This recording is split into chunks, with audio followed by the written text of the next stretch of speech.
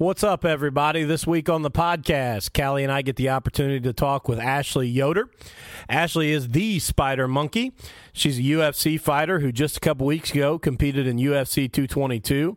And in my personal opinion and several thousand other people's opinions on Twitter and Instagram and Facebook, she was totally robbed in the fight by the judges.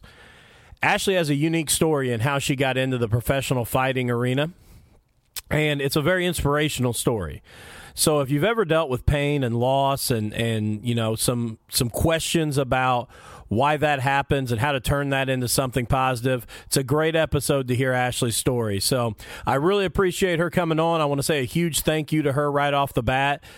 She's a great friend of mine and very excited for all of her success and so happy that she was willing to come on and do the podcast with us.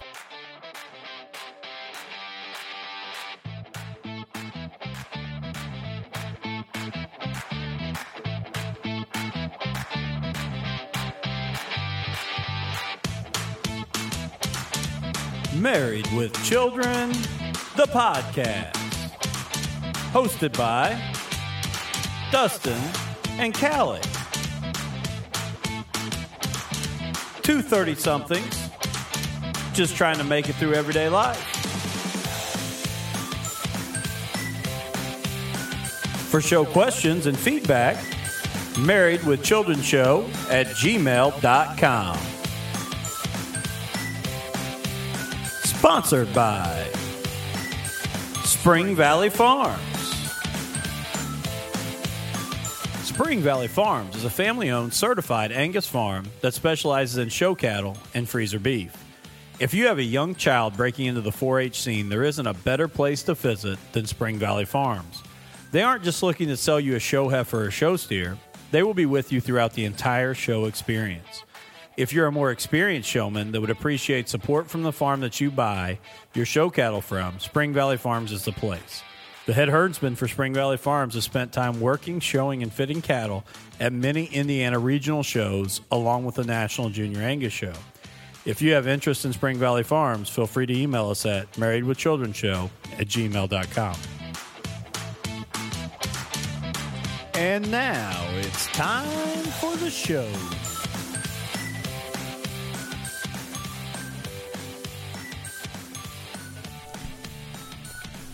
Welcome, everybody. We're back this week. It's an exciting episode. Got a guest coming on here in a little bit that's going to join Callie and I by telephone, and somebody that I'm really looking forward to catching up with. Haven't seen in a while. But before we get to that, Callie, good evening. Hello. How's it going? Really well. Yourself?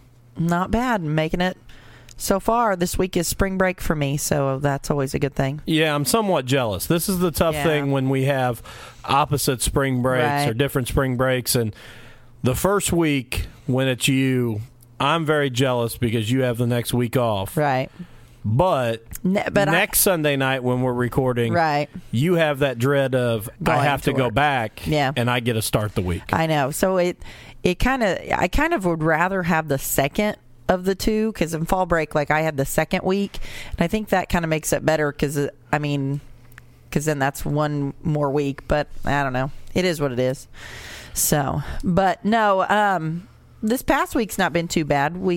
Alan's done some crazy things. Imagine that. But the other day we were at school, or just got home from school, and we were sitting there in the living room, and he was messing around, and all of a sudden I noticed he starts doing dance of some sort and singing some words, and he started singing a Just Kidding song. And it's so funny. I mean, I didn't even want to send you the video.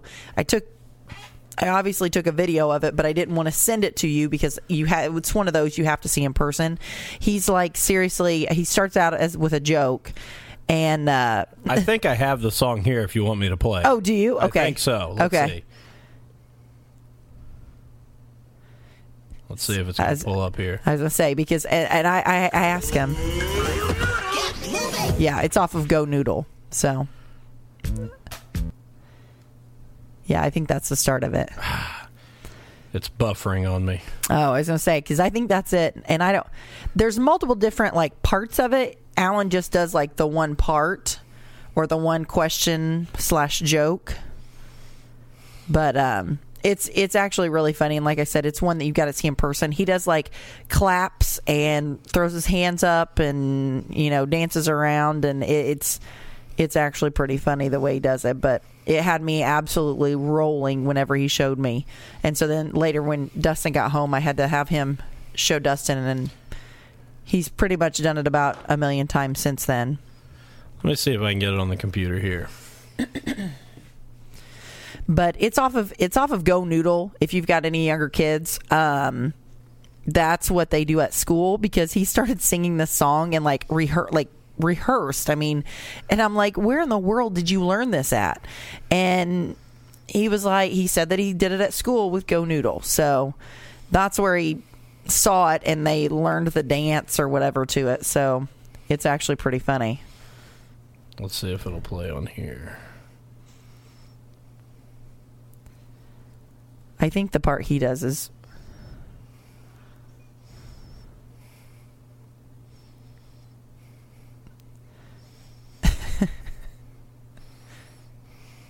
What, Neil? The other day, I saw a dog with 5 legs. Oh man, are you real? No, just kidding. 1, 2, 3, sing it! JK! JK! Ooga, ooga, ooga, cha. Just kidding! Hey Neil, want to hear something cool? Absolutely. My grandma, she can slam a dunk. Wow, your grandma can dunk.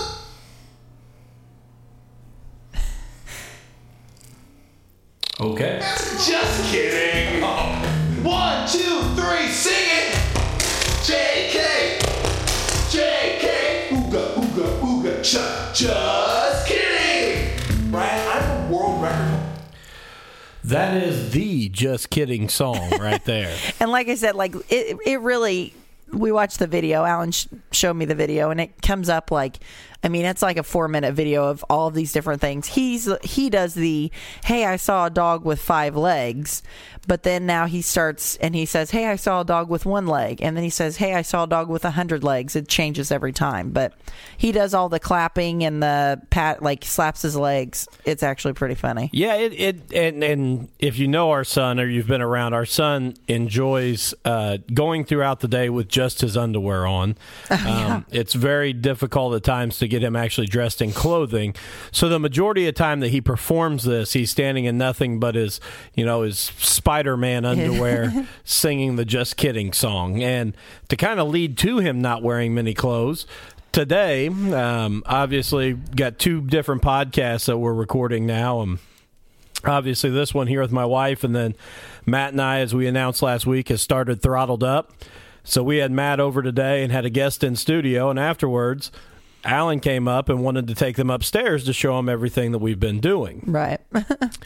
After we got upstairs, we went out on our second story deck, and I was showing him some things out there. And as we're sitting there talking, Alan's standing right next to the 3 of us, and Alan says, you know what, I need to potty. Next thing you know, he just whips all his pants down, and he's just pottying right off the second story deck. So we may have a little bit of an issue with him and understanding time and place and appropriateness. Well, but I think for the most part, I think he kind of understands, like, he can't do that necessarily in public, at least I hope.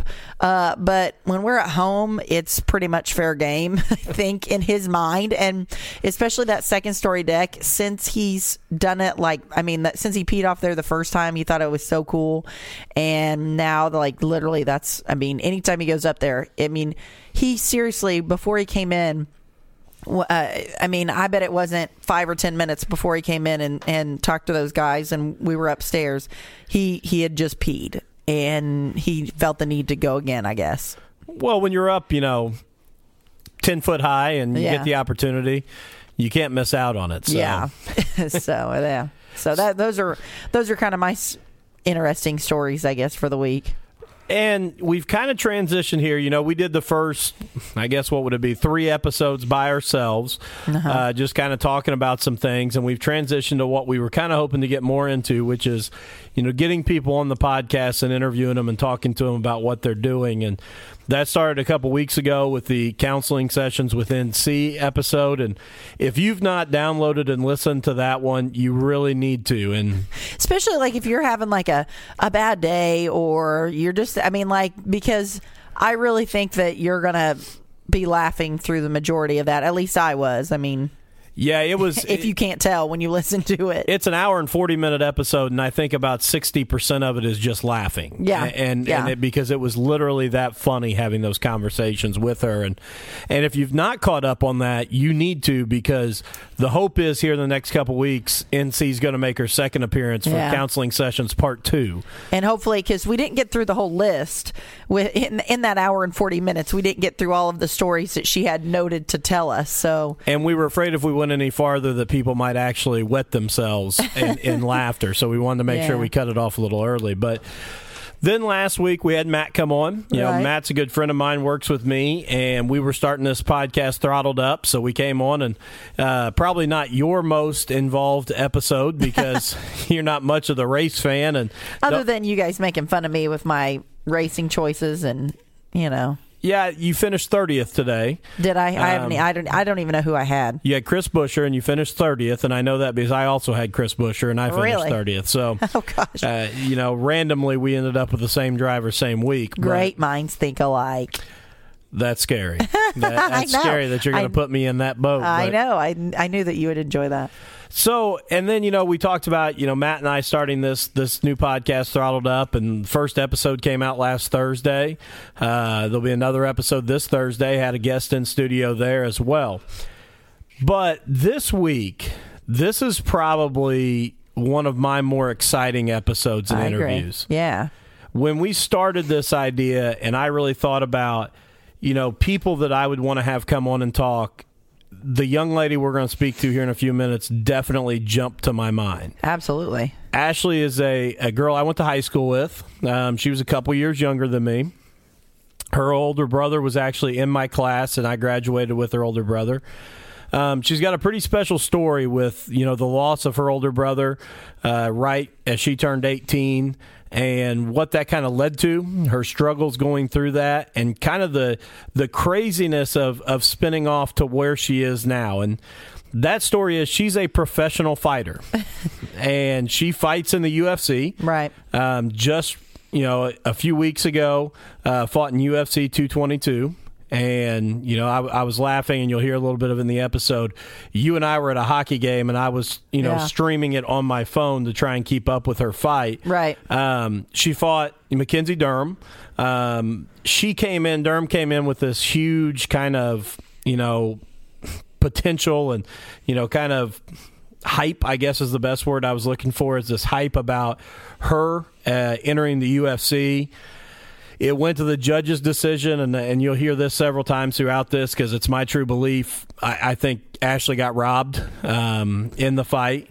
And from the sound of it, and I mean, she talks about it a little bit, and everything from the sound of it is, I think that a lot of people, especially, I guess I should say, experienced people or people that understand the UFC and the MMA and all that kind of stuff, seem to kind of think the same thing. So, I mean, obviously it went down to the judges, and you know, I mean, it didn't go in her favor, but it was a split decision. One judge went with Ashley for the win, and 2 others went the opposite way.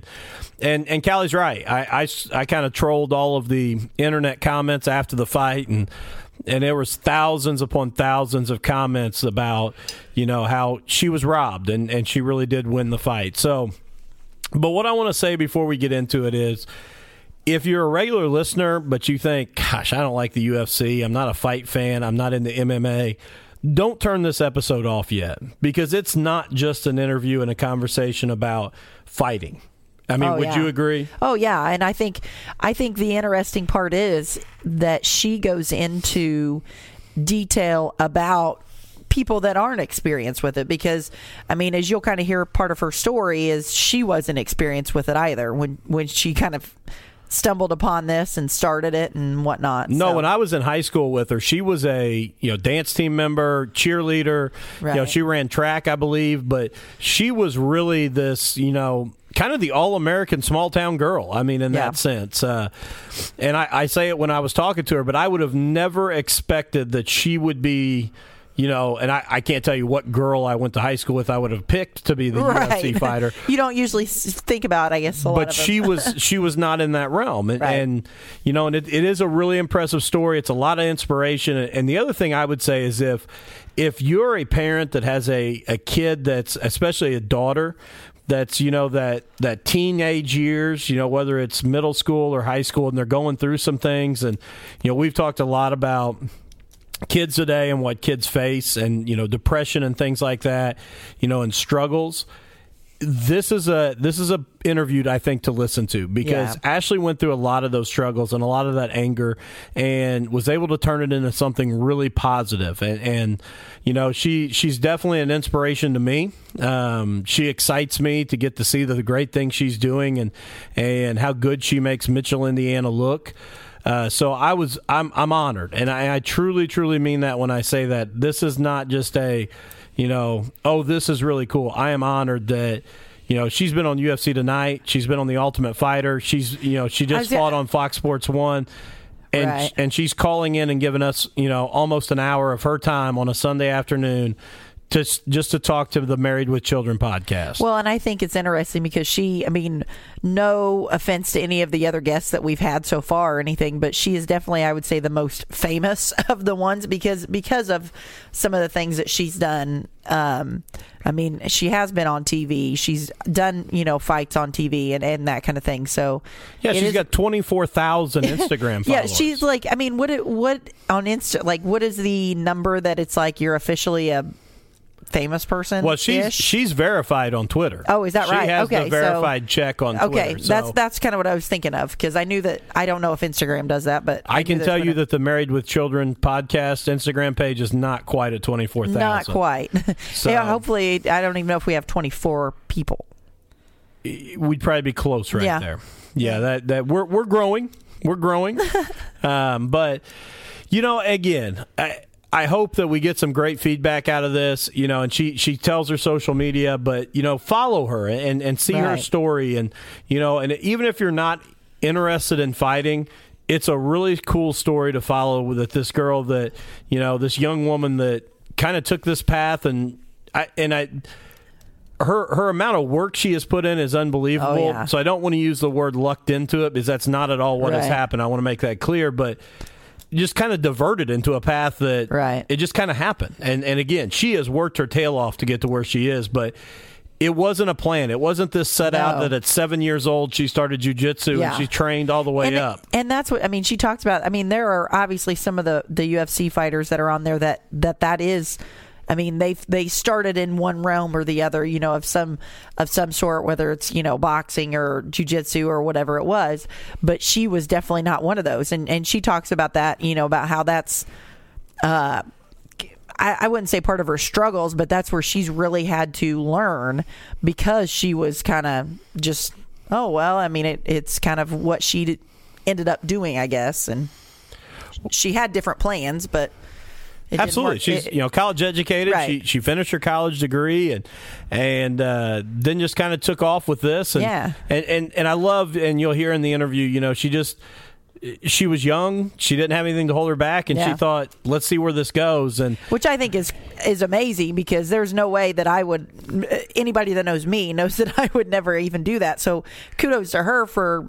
Well, and that's part chasing of, it. That's part of the inspiration. And, when you and I talk about, this show, and I've talked a lot about my buddies at Smugcast, and what they've done is, and people kind of look at me like I'm crazy when they find out we do this. And it's, by no means do I think I'm going to be, Joe Rogan or Pat McAfee and what their podcasts are, but it's something I enjoy. It's something I'm passionate about. And again, I agree with you. Kudos to her for just saying, let's see what happens. Right. I've got the time. I don't have kids. I'm free to go and just throw caution at the wind and see what happens. Right. So, well, I'm the star of the show today is definitely Ashley, and I don't want to keep it any longer, so I'm going to go ahead and bring in her and get things started, unless you have anything else. No, I enjoy. All right. Thank you, guys.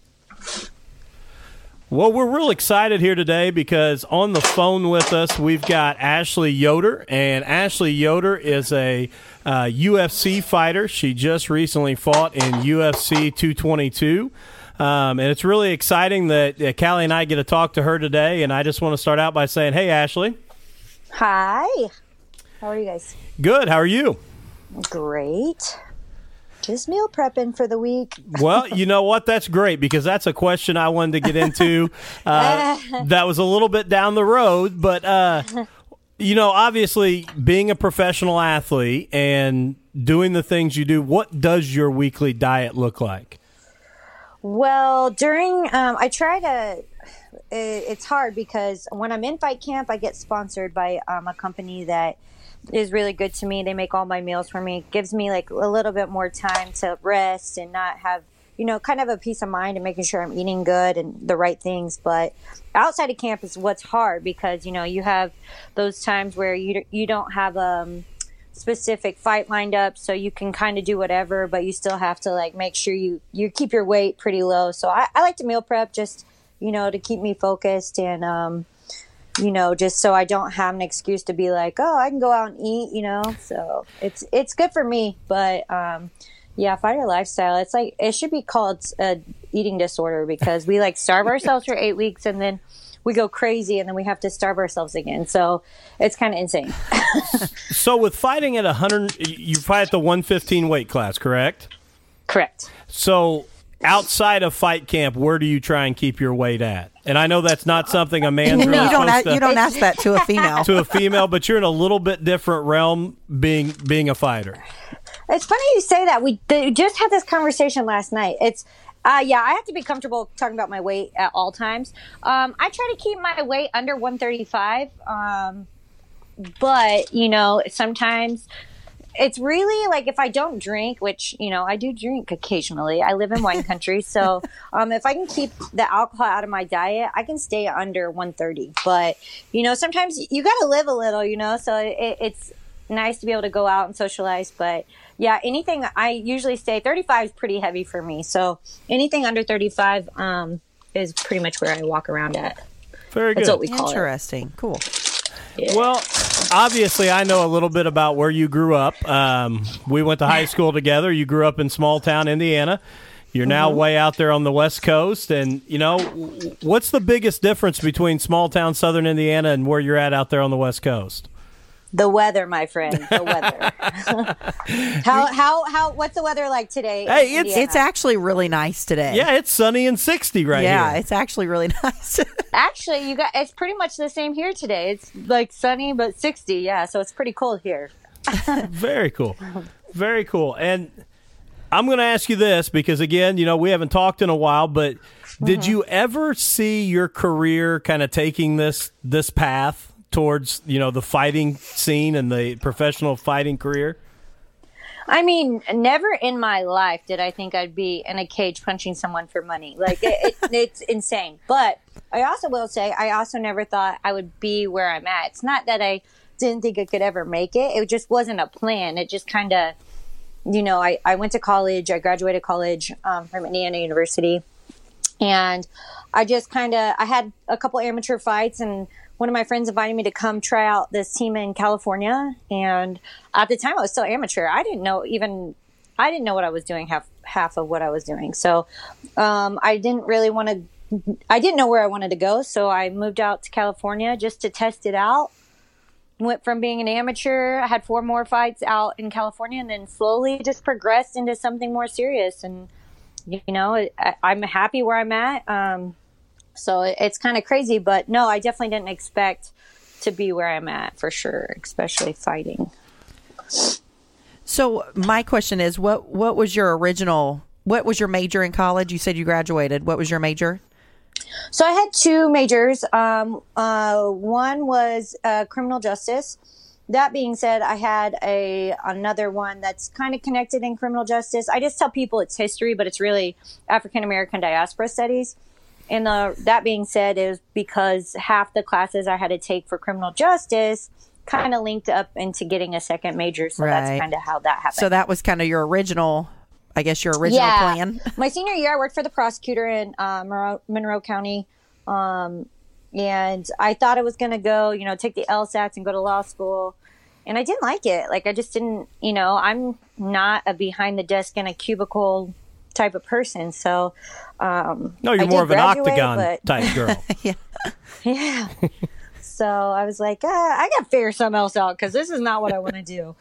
Then this it was just a random, like, well, let's try and see what happens. I mean, I don't have kids. I didn't have anything seriously holding me back except for student loans. So I was like, why not? So. Wow. Where did that inspiration come from and to get started into the fight world? I think especially a lot of people know my story. I was on the reality show, The Ultimate Fighter, and it got brought up multiple times about how I got started in MMA. When I first started MMA, the only person that really knew about it was my mother. The reason why I started, and she told me not to be ashamed of it. It is what it is. If people can't handle a sad story, then, get over it. So, but it's the truth, and it's taken my life a different direction. But I started because I lost my brother when I was 18. He was in a car accident, and I didn't really know how to handle it. So I ended up going to college, almost failed out my freshman year, just drinking, just trying to deal with the pain without talking to anyone about it. And then thankfully, I had a couple friends that when I was working at the pool in the summer that brought me into Dave Atchison's gym in Orleans to just like kind of, I didn't even know what MMA was. Like, I used to change the channel. I am not lying. I thought it was like WWE, like, when they're in the cage, like Absolutely. I thought that's what it was. Right. And I would change the channel. Cause like, I'm like, this is brutal, like blood everywhere. Like I had never been, Dustin, you know me, I've never been in a street fight in my life. Like, no, that's what's most amazing for me is growing up with you. This is so opposite of what you were when we were in high school. And I don't mean that in a bad way at all. No, it's true though. It's true. It's just, it's not who you were, but no, but when, I think, it's just one of those things. I really used it for anger management. I went in, Dave was very welcoming. I started it up with, at the time, Alyssa Super, who also graduated with me, she started it with me. Jonathan Arnold was one of the first people I can remember that were at Dave Atchison's gym at the time. Mm-hmm. And, no one really questioned, like, why I was there. At first, a lot of the wives didn't like us because, we're girls coming into this man's world or whatever, but we just wanted to learn. And at the time, I didn't think I was ever going to fight. Like, I just was going in there to beat a bag up and, like, get some exercise. So, it was super, it was crazy. Like, it's just crazy to think how my life has unfolded since my brother's passing. But I do believe in everything for a reason now, and I think that my story can reach people that need help. I hope so. And I would agree. And obviously your brother and I graduated together, and, he was a very, very special human being. And I mean that in the most honest way, because when I watch what you've been able to do, Ashley, it's kind of special to me, because one thing about your brother is, as crazy as he could be 90% of the time, and that's the best word I can give for him, because he bounced off every wall there was, but he was one of the best athletes I think I've ever seen, and not in the traditional sports, but being just an athlete in the sense of an athletic body, running, jumping, flipping. I mean, the kid, anything he tried or got on, he was amazing at. And I see a lot of that in what you've been able to do, because you have a lot of those same characteristics in the sense of when you try something, you're pretty good at it. I don't know if I completely agree. I'm kind of a klutz. So like, but I do, there is something to be said about working hard. And, like you said, my brother, he played a little bit of baseball. He did a little bit of wrestling. He said some track, even got into cheerleading. I was just getting ready to say cheerleading. I love telling people about that. It's so funny. Yeah, they're like, your brother was a cheerleader? I'm like, yeah. His explanation would be like, we're not gay. We get to hang out with girls all day. Like, what are you guys talking about? Oh yeah, it was great, and it was like a huge deal at our hometown because they didn't know how to handle it when he wanted to be a cheerleader. It was because I'm sure it's like, I mean, from where I'm from is a small town also, and there's not very many male cheerleaders. I mean, especially when we were in high school then. Yeah, and right? and he was awesome at it too. I mean, he really put on a show. Man, they were a mess. There was like 3 best friends. Like, all right, let's go try and be cheerleaders. But they use the term lifters, but they were still cheerleaders. I don't care what they say. So it's kind of funny. My brother was a wrestler. Now I'm a wrestler. I was a cheerleader, so kind of switch roles. Yeah, the paths have kind of flip-flopped. So, and I know this answer, but I'm going to ask it because some of our listeners may obviously not know you and your family as well as what I do. But how does your family feel about, your career and your fighting and those choices? My mom, of course, is diehard. She's like my biggest fan / groupie, I guess you would call her. No, my mom's always followed me like 100%, knew why I started, supported me the whole way. My dad didn't get on the Ashley fan wagon until probably, I don't even know. Like, he refused to want to talk about it. He didn't want to see me fight. He came to one of my fights and he said I was a savage and it's like against everything, like that a human should be doing. Like, he's like, you just beat the crap out of this girl. I'm like, yeah, if it wasn't me, she was going to do it to me. Like, I don't know what you want. But yeah, he started understanding. It's a lot of things from the outside people don't understand. They just see, if they've never watched, or if they've only watched fighting, but they don't know anything about martial arts, they see it as a brutal kind of sport. And it's not that at all. There's a lot of technique and, there's a lot of like skill that goes into these fights. It's not just, someone sitting on top of someone and ground and pounding. There's, it's crazy the techniques that are involved in fighting. So, my dad didn't jump on until later, but now my whole family, even my grandma on my dad's side, which is really funny because they're super religious, they'll like yell at the TV screen. They have like viewing parties in their retirement community. Oh, that's awesome. Like, yeah. So it's a blessing that my family's behind me, along this journey. So it's pretty cool. Do you think that's what the biggest misconception about MMA is that people really think it's like this bloodbath and just like beat down? But it, the way you just said that's very true. It's an art. I mean, it's mixed martial arts, and yeah, is that what you would consider the biggest misconception for you guys?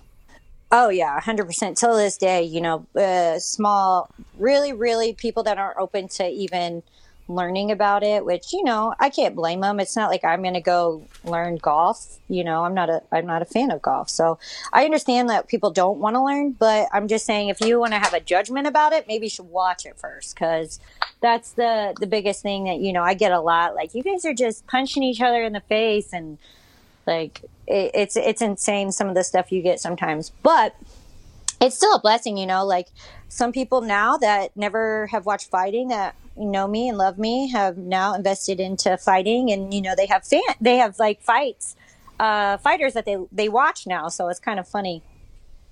That's awesome. Yeah, that's really cool. Yeah. Hey, sure.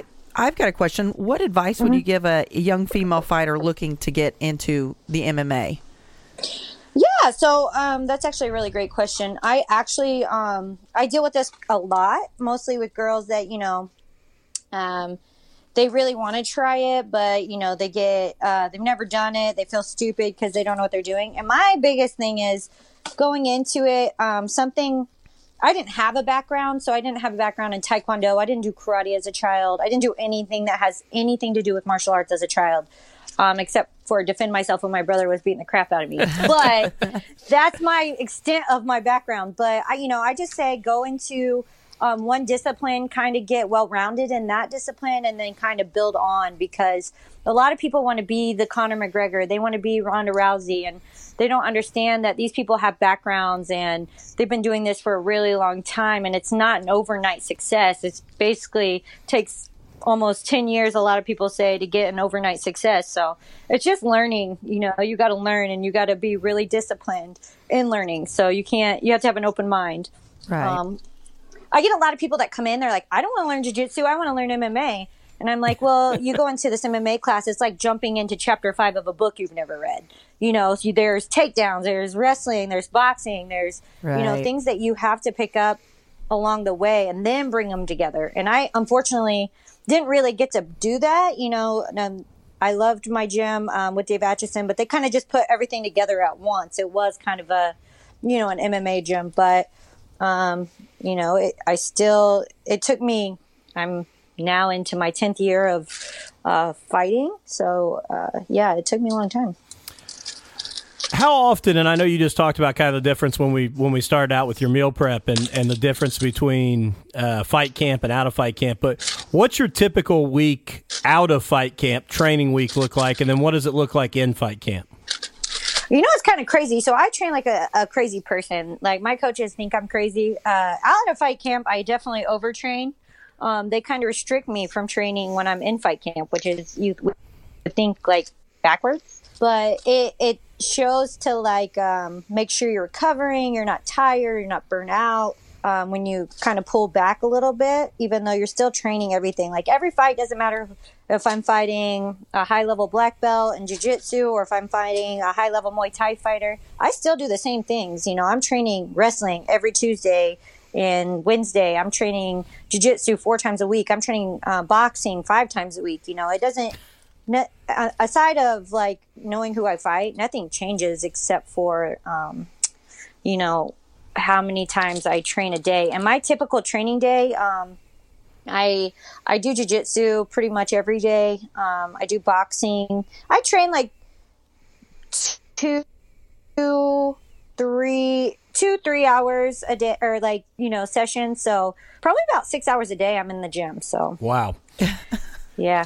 And that's not even lifting. I have to do lifting, which I do 3 times a week. So When you say, you know, not much changes other than knowing who you're going to fight, when you're prepping for a fight with someone, is there a lot of, you know, and I come from the football world and coaching football, is there a lot of film breakdown? Is there a lot of studying that other fighter? that's where I pay my coaches. So that's why they get paid, because, you know, I'm very hard on myself. Everybody mostly is their worst critic, but I'm unfortunately very hard on myself. So I watch my division a lot. I mean, it's kind of something you do, you know, why not? But when it's time for me to actually fight that person, the contract signed, I don't watch them anymore because I see stuff that they do, and I automatically think that they're going to do that to me. So I'm like, oh, that's a good thing. Like, I can't watch this. So I just have my coaches go through, you know, they're very technical. They know what they're doing. They watch their game plans. They see, you know, common things that the person does, what to watch out for. And then we work on that in practice. So that's kind of their job on that side of it. And I just am like the robot that is guided. So how many coaches do you have? Oh, man. 2 strength coaches, a jiu-jitsu coach, a wrestling coach, a Muay Thai coach, and a boxing coach. Wow. So are all of these coaches watching the film? Because, I mean, they all have their specific area that they're like a professional at. Is that how that works? Yeah. So, well, I have if you see in my corner when I only have 2 people. Okay. Those are the 2 people that really watch the film. Those are the people I trust most. Those are the people that I listen to the most. Not listen to the most, but like when they are coaching me during practice, those are the voices I go to listen for. So on that side of it, yeah, it's a team of people, but you know, at the end of the day, it's my boxing coach and my ground coach, my jiu-jitsu coach that are the people that I listen to most. Gotcha. Mm-hmm. What do you think your biggest strength as a fighter is that's tough for other people to deal with? I think my nickname is the Spider Monkey. Yeah, absolutely. And if you've watched any of my fights, actually the funniest fight, the reason I got this name is my first professional fight. I kind of took it last minute because I wanted to try out for the reality show, The Ultimate Fighter. So you had to have 1 pro fight. So they're like, hey, in California, they have what's called reservation fights, which are pretty crazy because they're not sanctioned, which means there's no rules. Oh, my God. There's no weight classes. Like, I mean, there's supposed to be weight classes, but like, they don't have to have weight classes. You don't get blood tested. It's very dangerous. It's risky. But for out here, you know, it's kind of like that's sometimes the only fights you can get. So but they're very common out here. So my first fight was a reservation fight. They told me I didn't need to make it to weigh-ins, which is really weird because everybody's supposed to weigh in, right? And I get there and I'm like looking around. I'm like, who am I going to be fighting? Everybody's huge. This girl I fought was 165 pounds. Oh my God. So I didn't cut weight for this fight. So my first professional fight, I weighed in at 125, but I didn't really weigh in. That's just how much I weighed. And so I was like, man, we got to finish this fight fast. So this girl who was a reservation girl, so they're pretty gnarly. Like they're just there to fight. Like they don't care about anything but fighting. So she like punched past me and I jumped on her head. Like I literally jumped on her head and she fell over and I choked her out in like 17 seconds. So from that point on, everybody called me Spider Monkey. They're like, really? My jiu-jitsu style. Yeah. So I think that's probably the hardest thing is like my unpredictability. Like in the cage, sometimes I throw stuff that I've never even practiced. Like, and it could be because I've never had a background in something and it's just like, oh, it just comes out, I don't know. But yeah. Probably just my crazy style of like scrambling, I would say, kind of throws people off because you never know what I'm going to do. I don't even know what I'm going to do in a fight. I'm like, well, I don't know where that kick came from, but I did it, So you really, and I'm sure all fighters obviously have kind of a feel for what they're going, but you even more. And I don't want to say you're not technical because I don't want to take that away, but you don't go into a fight with this real broke down game plan of what you're going to try and do. It's just kind of what you feel and what you see. Yeah, it's pretty much. I mean, we have more now than ever. We kind of have a game plan, but at the end of the day, and I think that's kind of what's been holding me back is me trying to play it too safe and be too technical. I kind of lost that kill mode and like trying to really hurt someone. So it's a fine line, That's what mental. This game is over 80% mental. It's a mental game, and you can train all day a game plan, and when you go in there and the door's shut, something might just change. You're preparing 8 to 10 weeks for 15 minutes, and one day, like you could wake up just off that day. You never know, so it's crazy. But yeah, I don't necessarily have. I have kind of like a outline that I'm supposed to do, like don't go to the ground with this girl at first, or don't kick in the first round or whatever. Right. But sometimes I don't follow it, so I just do whatever. What do you think then? And I don't want to give away the game plan on you, but what are you focusing on? What would you consider a weakness right now? I think my biggest weakness is still my striking. Even though it's come a long way, jiu-jitsu, it's kind of, you can make it your own. So I think, that's something that is my strong point. But yeah, I'm always working on wrestling and stand up because I feel like I'm so many years behind all these people that have had a coming, like, they came up wrestling, they came up doing, a lot of these girls were professional kickboxers and boxers before they came to MMA or, so it's like trying to do your homework for college and you've never even been to high school. You know what I mean? You've not been in the class, but you're assigned homework. Yeah, exactly. So it's insane but I'm telling you, if I can do it, anybody can do it. You could be, Callie, you could be a professional fighter. I'm just telling you. Yeah, I don't know about that. I appreciate the confidence though. So you talked a little bit about kind of your process on getting on The Ultimate Fighter, and I will say that's kind of probably the first time that I was ever exposed to like you and MMA like in general, I guess, or that I've never watched The Ultimate Fighter until Dustin was like, "Hey, this girl I went to high school with is on," and so we watched like your entire series and everything, which was great. I mean, we recorded it and watched it, but you talked a little bit about the process on getting on The Ultimate Fighter. Is that you had to kind of do the that one fight, and was that kind of the process? So this is what happened. Without boring you guys, because I'm sure this might bore you, but when I first tried out, so I had that first professional fight. I tried out for the original first 115 series of The Ultimate Fighter, the series that the now champ Rose Namajunas was on. And so they had open tryouts, but after the open tryouts, they decided to keep girls that had more experience. I only had one professional fight at this time. and they were crowning a champion at the end of this season because they are just adding that 115 weight class. So it's kind of like a slam in the face. Like, I was super depressed after, not making it, even though, there's no really reason why. They always tell you there's another opportunity, but it was kind of like, man, did I just like screw myself by turning professional, not really ready for it, just to try out for the show.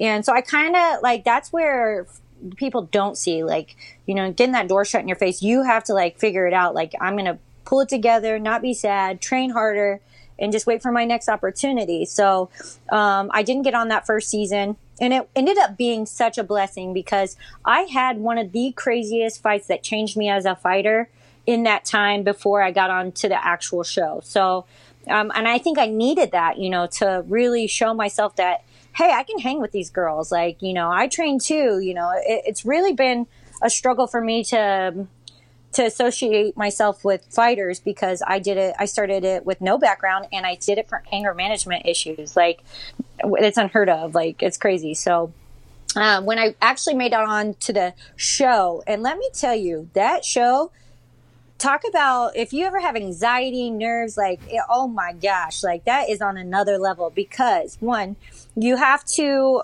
first of all, they put you in a hotel for a week with all these people. There was 16 girls. No, there was 16, 8. Yeah, there were 16 girls fighting for 8 spots on the show, but you don't know who you're fighting. So you have to cut weight all week with these girls, and you find out the day before you fight who you're fighting. So you could be fighting your friend. They just decide who they want you to fight.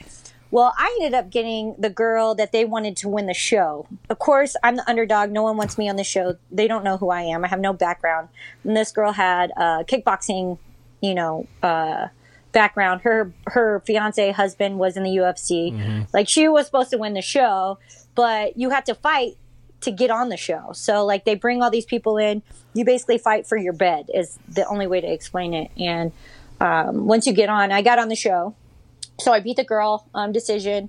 And once you're on the show, you're now sleeping, eating, training with people you might fight. It's like and you can't have TV, you can't have a cell phone, you can't have a book.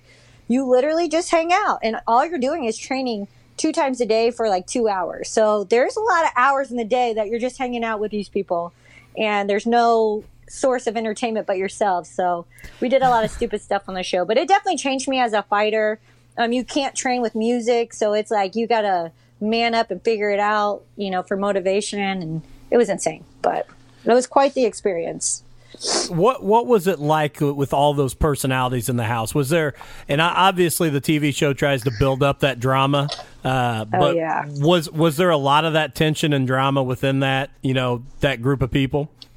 No, they actually got mad at, we got lucky because it was half guys, half girls. I think if it was a full girl season, just too much estrogen in one room would probably have been way different. But we had that kind of broken up with like half guys, half girls. And so they kind of got mad at us because we were like, we all got along so well. Like, we were really good friends. So one of my best friends was my teammate on the show. We still fly out and hang out with each other. She's in the UFC as well. She's literally one of my best friends. So it's insane the relationships you build. But yeah, I mean, man, you're literally like, you don't know if you win, like I might have to fight my teammate. You don't know this. So yeah, it was definitely, man. And then like when the guys fought, cause it was 205 guys and 115 girls. When the guys fought, they were the first fight. So they would do guy fights like on a Tuesday and girl fights on a Friday. So whatever team won, they would get to pick who fought next. So, it was like on guide nights, you're kind of relaxed, and then you're like, or on girl days, you would be relaxed because, you're not fighting the next, but then when the guys fight, you're like, oh shit, like, am I going to be the next one to fight? Are they going to pull me up? Yeah, it's crazy. And then hearing these 205 guys hit each other with no music, like you just hear the blunt force of like silence and skin and bones hitting. It's literally, it made me nauseous my first day. Like I was like, I don't think I want to do this. I don't, like, fuck, this is, sorry. It was crazy, but. And that's something I would have never thought about because, You're right, and I've been lucky enough in my career in coaching that I've been to some, professional practices and Division I practices, and when there's not a whole lot of fanfare and it's quiet, and you hear some of those hits like in the football field, that's a whole different sound than you've heard. So I can't imagine watching some of those guys, with no sound, nothing back drowning that out would be pretty crazy. Yeah, it was insane. It was probably the eeriest. Because even at practice, we have music, you have people talking, but the first fight on the show was two teammates. So they didn't know that they were teammates, but they were put on opposite teams. So no one wanted to cheer for them because they were teammates. So it was so quiet. These guys literally were just, it was awful. It was crazy. So, but then after that, you start getting used to it, but you'd have those days that girls' days up next, and the girls only had, so you had to cut weight within 3 days. So you had to keep your weight really, really low. Wow. And they would feed you whatever you want. I could ask for filet mignon every single day, and they would, grass fed, they would give it to me. So it's kind of like a double-edged sword. You can get whatever you want, but if you don't make weight, you're never fighting again in the UFC. So it's like an unbelievable trial of your self-control. I mean, because that's a perfect explanation. Yes, exactly. Because you can have anything you want for free, but if I have that, it's going to cost me. Oh yeah, and they'd have bottles of alcohol laying around. They just try to antagonize you, to drink. It's crazy because they wanted that drama. I was going to say that probably helps the drama part. If you get they get a few beverages, then. Well, fortunately, I knew my family would be watching the show, so I only drank one night. But I did get a nickname that night, so I don't know if it worked in my favor that I even drank on the show. But it was only slightly edited or aired, so thankfully it was insane. I think I tried to choke out a producer when I was a little intoxicated, but that's kind of what fighters do. We just get wild when we. No, I was kidding. But, that's awesome. The honesty of it. Sorry. So, how do you feel that The Ultimate Fighter helped your career? It helped my fan wise. You get the exposure of being right. on Fox Sports 1 after the show. Even though I didn't win the show, Fox used me the most to do interviews. So they brought me on to UFC Tonight 3 or 4 times. So I got that experience of media, being able to talk behind a camera, and it was kind of on that side, really, really something I've never experienced and I really enjoyed. And then, it just builds you as a fighter. I'm not uncomfortable. If my opponent now wants to go have breakfast, I'm so used to being I used to be I don't want to see my opponent. I don't, blah, blah, blah. But now, once you're living with them, it's not a big deal. So it's just a fight. So, well, and I thought that was really interesting afterwards too, because obviously I had known the build up that at least that you were going to get the chance to fight onto the show, and then you made the show, and we, like my wife said, we watched it. But the craziest thing I think for me was afterwards, and I would turn on UFC Tonight or something else, and you kept popping up, and I wasn't prepared for it. It would be there she is again. So for us, and I mean that when I said it when you first came on with us, for us, this is a hobby for us. This is something we're just starting and having some fun with, this podcast. So to have you come on is truly an honor. I mean, you've thank you. You've got much bigger stages than talking to me and my wife in Southern Indiana, so I appreciate it. No, you guys did great. You're professional, and I like your style. So you guys keep it up. You're doing well. Well, I'm going to ask you about this, and I printed a copy of it last Sunday night. You kind of made a post that started out by scaring all of us a little bit on your Facebook account about the door kind of being shut in your face and all the hard work you've done, but that you realize that you do have kind of a future in this sport and this profession. And can you tell me kind of where you were at after UFC 222 and where that came from? First of all, sorry about the grammatical errors in that post, but it was a little emotional for me. This has been a really hard year for me, last 2 years. 2 of my 3 fights in the UFC, I think I won. And we would agree. Judge's decision disagreed. So, having that happen and, just getting, it's like a slap in the face, which, you know, at the end of the day, they tell you not to go to the judges. And then it's easier said than done, you know, at the end of the day. So I think one of my biggest things behind being behind that post was, it was like, you know, I trained so hard this camp. I try to change things. I try to fix my mistakes. But when the door closes, there's this mental thing that I can't seem to fix. And it's being overly cautious in a fight. And I know it doesn't look like it because I'm a crazy fighter, but I always think, you know, all right, I don't want to get cut from the UFC, so I want to play it safe. But then I end up holding myself back and losing the fight anyway. And so it's like, you change all these things in your camp. I had a really good camp this camp, and getting in there and that happening again, the same feeling again, like it was just, I was like, if I can't figure it out now, I'm never going to figure it out. I just need to be done. So never have I lost a fight and walked out of the cage and told my coaches. I told him I probably hadn't even hit the floor from leaving the octagon. I said, I'm done. Like, I don't want to fight anymore. And my coach is like, shut up, you're emotional.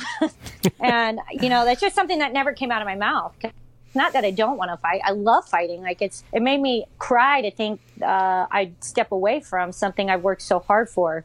But I think at the end of the day,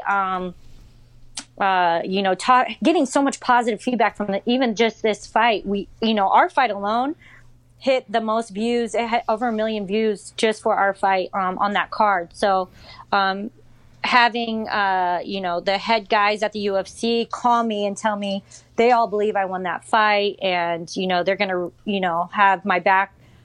It's been such a blessing, and having these little girls and people that you say, you know, specifically what I wrote about was this one girl. I did an event and she came up to me, and she was not a fighter, of course, but she was just like, you know, I've been through some tough times, and I just want to say I watch you and you're so inspirational. And she had no idea, like, in my mind, I was ready to quit. And she was like, you should never quit. You know, you're doing so well. And it's just like something that clicked in me. I was like, why am I going to quit? Like, these people love me. They love my performances, you know. At this point, you know, just I think all the love really guided me in the other direction and making me want to stay. And I still, you know, as much as I've been training and having this journey with no background, I have still such a long way to go. So I'm not done yet. I thought I was. And, you know, sometimes it takes you to be emotionally, like, dropped like that, you know, like having everything, another door slammed in your face, a loss, to think, hey, you know, I can fix this. So I'm just going to get back to the drawing board and work on my mental side of it and keep doing all the things that I'm doing, plus some more, and hopefully, you know, get the win I deserve. So finish, I guess. I need to finish these people because the judges don't like me too much. No, and I don't understand that. And I'll be honest, it was kind of funny because Callie had bought me tickets for a hockey game in Indianapolis for my birthday, Ashley. So I'm sitting third row at a hockey game. And when your fight is coming on, I'm not watching the hockey game. I'm streaming it on my iPhone. Everybody else around me is yelling and cheering and watching the hockey game. And I'm still sitting in my seat watching your fight be streamed on my phone because I didn't want to miss it. And then, you know, after watching you the first 2 rounds, to me it was apparent you were going to win the fight. And I don't know why sometimes the judges don't give more credit for avoiding the submission.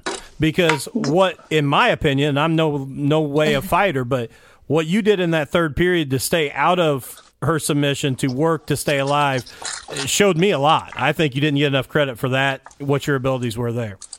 Amen, brother. No, you know, it's crazy because the whole camp, one of the things that we talked about, I was like, yeah, I'll be fine as long as she doesn't take my back. As soon as... So kind of just to put you through where my mind was when she got that takedown. I was defending a double leg, you know, I was defending all these takedowns. Third round comes around. And I'm not sure if the Vaseline from where I was cut on my eye got in my eye when she hit me. But it didn't rock me in the sense that, like, she hit me hard and I didn't know what was going on. But I had a little bit of distortion in my right eye. So I was trying to play it off, you know, kind of poker face, like, trying to get it back. I was kind of blinking my eye. If you actually watch the video, you could probably see me close my right eye for a second to see if that could help my vision. But as soon as I got my open my eye back again, like, that's not going to work. she gets shot in on that single leg. And we went to the ground. I was like, oh, I can get my back to the cage. Well, being in jiu-jitsu, you know, like when someone's going to take your back, like she hooked her leg on the back of my leg. And I was like, oh, she's taking my back. So like when I was going down, you know, fighting this submission off, all I could think is my coach. Well, actually, I didn't think. I could hear my coach saying, Ashley, please just do not tap. Ashley, please do not tap. And I'm like, I'm not going to tap. Like, calm down. I'm going to get out of here. So I didn't get to say that, of course, because, you know, it's like the last minute of the fight. I'm just trying to, you know, get out. But that's a big thing for me because she's known for her rear naked choke.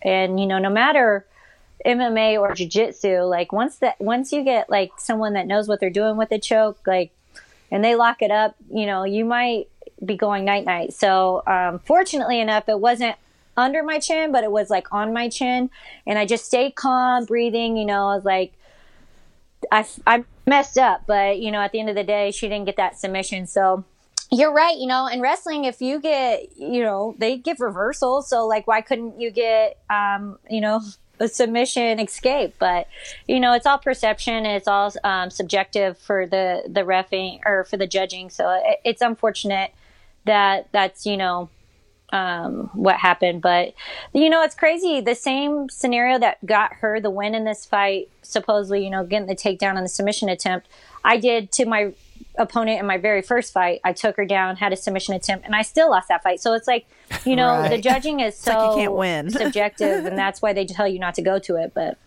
Well, I, not that unfortunately didn't. Not that social media is obviously the answer, but it was amazing to me immediately after the fight, watching the comments on the UFC Twitter page and things, that it was very apparent that everyone who watched that fight, outside of the judges, thought you won that fight. I mean, there was no question. Yeah, there was definitely a lot of back. Correction. One judge said I won the fight, so that person. That's true. Yeah. 2 of the 3. Yeah. So, yeah, it's crazy, right? Like, even people. Okay, so I had like 4,000 followers on my Instagram before this fight started, but I now have 24,000 followers on Instagram. I think we have like 12 followers, not 12,000. Well, you know, I'll give you a shout on there, and maybe you'll get some new followers. But it was crazy because people that were her fans, that were like, "Hey, you know, I was rooting for Dern, but you won that fight." Like, who says that? You know, it's Right. insane to me that of all the comments and all like everybody usually has, like, you know, you have your haters, you have your people that love you.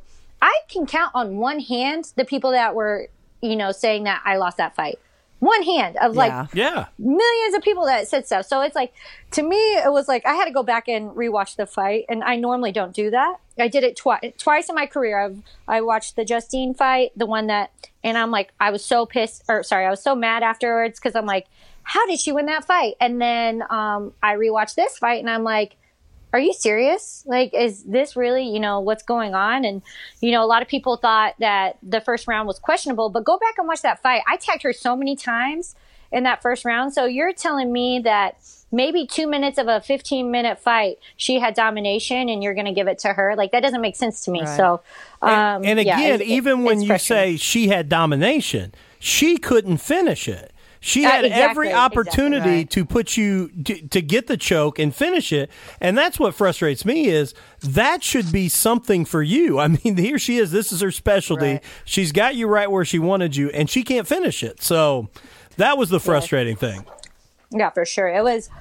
It's super frustrating, and it's kind of like, I mean, it's like a slap in the face. Honestly, it really is, because I'm like, I've had a pretty rough start in my UFC career, but, you know, the plus side of all this is all 3 of my fights in the UFC have been fun fights. Everybody loves my fights because I go out there and, you know, I put on for the fans. I don't just go out there and, you know, lay to one side and, you know, whatever. So that's one thing, you know, I have been like really focusing on, because at the end of the day, you live to see another fight. And I really was struggling with, you know, now my record is kind of jacked up, but it doesn't really justify like how I am as a fighter.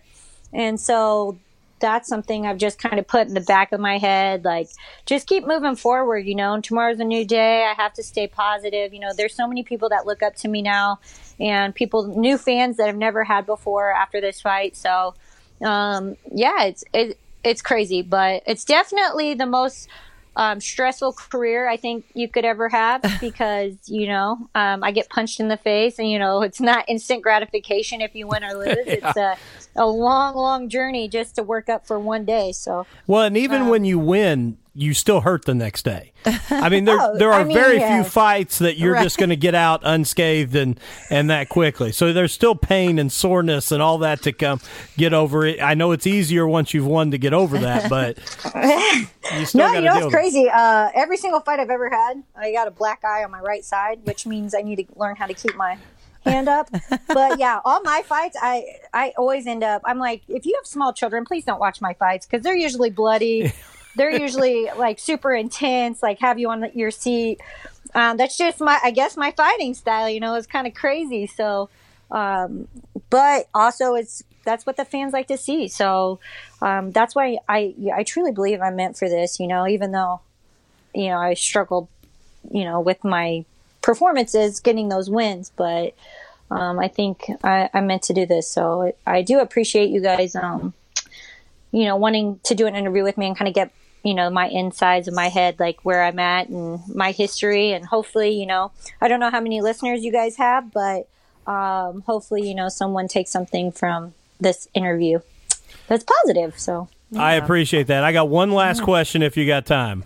Yeah, of course. All right. Looking ahead, in all of this, if we're lucky enough that we're still doing a podcast or something in the future, what do you want your legacy to be? If 10, 15, 20 years down the road, Ashley, we talk again and hopefully I'll actually get to see you again sometime soon, not just through the phone, but what do you want that legacy to be? I just really want to make an impact on people that are struggling. That's who I want to reach out to. That's the most important to me. Not only have I lost my brother, I've lost friends, I've lost my little cousin. I've seen a lot of tragic deaths, and I've seen even friends and family that have lost loved ones. And it's so important to be able to reach out to these people and tell them that you can't stop. It's really a important thing to me to let people know that I just recently lost the guy that started me in MMA. Dave Atchison, he just passed, and I got to see him when I came home for Christmas one last time, which meant more than anything to me. I gave him my first UFC gloves that I ever owned, which, you should keep. But I just felt like he needed those because without him, I wouldn't be I wouldn't be where I am, So my biggest thing is, giving back is what I want to do. I want to make sure these people that are struggling in whatever they are, and they look up to me for whatever inspiration that, I leave as a role model in that sense. So that's, kind of where I want to be. And, you always strive to be a champion one day, but if I can change one person's life or save one person, that, it's everything to me. So that's kind of where I want to leave everything. Well, girl, I'm going to speak for both of us. And first of all, I want to thank you for doing this again. And, yes, thank you very much. And it means the world to me that you would consider, coming on here and doing this. And I want you to know that truly you make all of us proud from our little hometown. And as a friend, Ashley, you inspire me. And I want you to know that I work obviously in a high school, and I spend a lot of time with kids, and you're someone who I hope will be a big inspiration to young girls in my school that struggle with some of the same things you do, and even young men that struggle with some of those things, to see how you've overcome some of those challenges and how you persevere. So I truly, truly appreciate it. If you're back around some point, don't be a stranger. Look us up. And if you are back around for an extended period of time, I would love to have you come to the high school and talk to our students about kind of your story and your inspiration and those kind of things. I think that could be a really cool thing around here. Awesome. Yeah, for sure. All right, girl. Well, I appreciate it. And thanks again. And, well, let me ask you this before I let you leave. Okay. any plans for the next fight? What's coming up here? Obviously, I know you just got done with one, but what's well, coming up? At least you waited like 2 weeks. Usually I get asked that like 24 hours. Yeah, like the next day. I still have a black eye. Like, what are you talking about? No. Hopefully, it sounds like maybe looking for a summer fight. You know, cool. I'm not gonna. I don't want to wait as long as I did this last camp. Unfortunately, sometimes it doesn't work that way. You know, one of the other struggles with fighting is like sitting and waiting. So I can't plan like to go to weddings. I can't plan on trips, like, because I could get a call tomorrow saying, "Hey, you're fighting in 2 weeks." You know, so that's another thing, you know, that's unfortunate about our business. But hopefully, you know, summertime fight. I don't want to go any more less than 6 months. I want to be back in the cage. So that's my goal. It's, you know, you never know. So you always got to just keep the social media open, because as soon as they announce it, I can announce it. And yeah, that's pretty much, you know, hopefully I really, really wanted to get on that Chicago card, but it's already, you know, packed, and unfortunately I can't get on that one. But I think that one would have been really cool to be that close to home. Yeah, really. Yeah, I know, right? So, but you know, you never know. Somebody could get hurt and they call me in, but I don't know. Hopefully summer though, it sounds like. So awesome. Do you want to throw out your social media before we let you go? Yeah, guys, definitely follow me on Instagram. I'm most active on is Spider Monkey Yoda. And then I also have Twitter, Ashley Yoder MMA, and Facebook, Ashley Yoder MMA as well. And like I said, Dustin, tag me in something on your social media and I'll share it. And then, you know, we'll blow you up too. So everybody gets some followers. No. That would be awesome, girl. I appreciate it. It's great talking to you. And I wish you all the best. Thank you so much. It was nice talking to you. Nice meeting you, Kelly. Nice to meet you too. Again, I want to thank, you know, Ashley. I know I just said it to her when she was with us, but for me, by far one of the coolest things I've gotten to do is in this crazy hobby that I've picked up in podcasting is to get to talk to a girl that we walk down the halls of Mitchell High School. And again, you know, I've talked about some of the other people that have done some big things and that have come out of Mitchell, Indiana, and Ashley is right there with, you know, the Chase Briscoes that are, you know, in the NASCAR scene. And when you grew up in Mitchell, Indiana, like I did, you know, a one stoplight town, 2 stoplights now. I was reading an article about Chase earlier today, and he said that, you know, about 2 years after he graduated, they put in a second stoplight. So we are a 2 stoplight town now. But when you look at that, the drive and the, you know, the talent that has come out of that place is really cool. And I used to have a calculus teacher, and he always used to say that the reason why kids from Mitchell were always so successful is because we have the Lehigh Cement Company, and he always had this conspiracy theory that the cement got into our water system, and that's what made us so tough, is that we were really drinking cement all the time. So, you know, he was he was a really fun guy, but always talked about how that's what made Mitchell kids so tough. And again, you know, Ashley is definitely a huge example of that. Absolutely. No, it was great. Obviously I had never met her.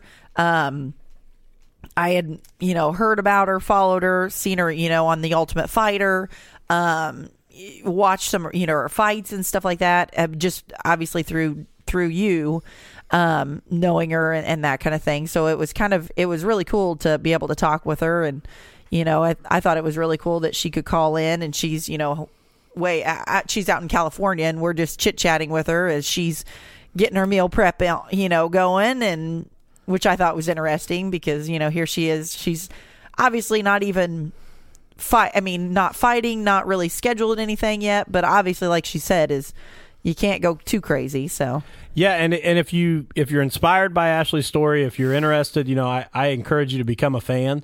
Even if you don't think you like mixed martial arts, I encourage you to be a fan and watch for her. She said in the interview, you know, she's hoping to have a fight sometime this summer. Yeah. And so pay attention to that, see when she's coming back, and you know, definitely throw her some love. And you know, again, I really appreciate her coming on.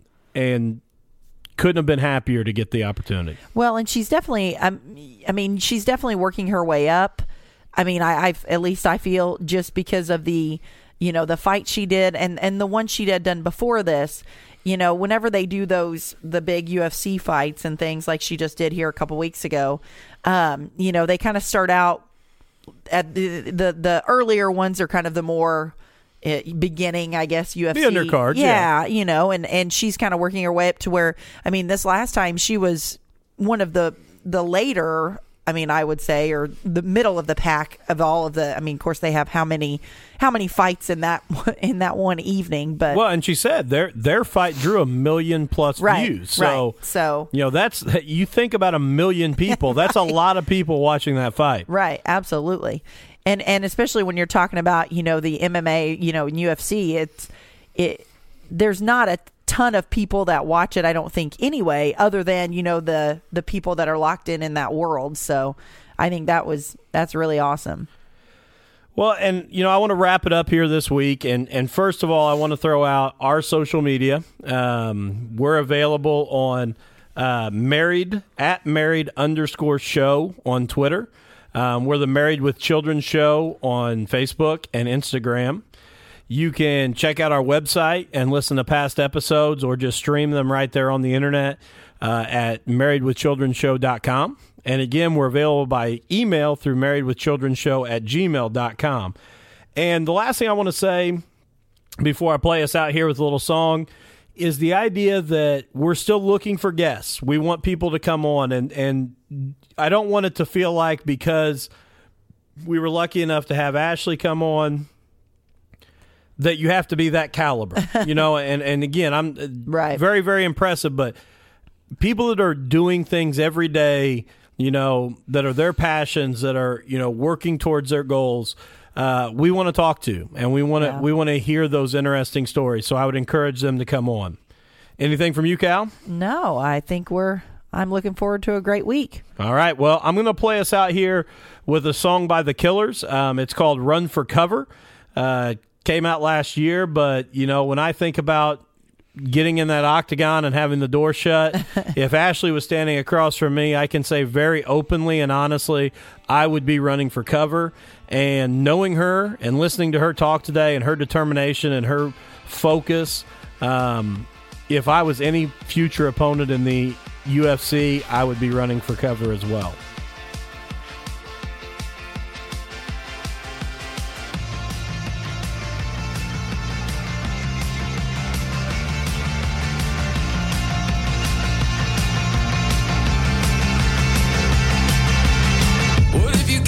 Report to your progenitors. Are your excuses any better than your senators? He held a conference and his wife was standing by his side. He did her dirty, but no one died. I saw Sonny listening on the street last night, black-fisted and strong, singing redemption song.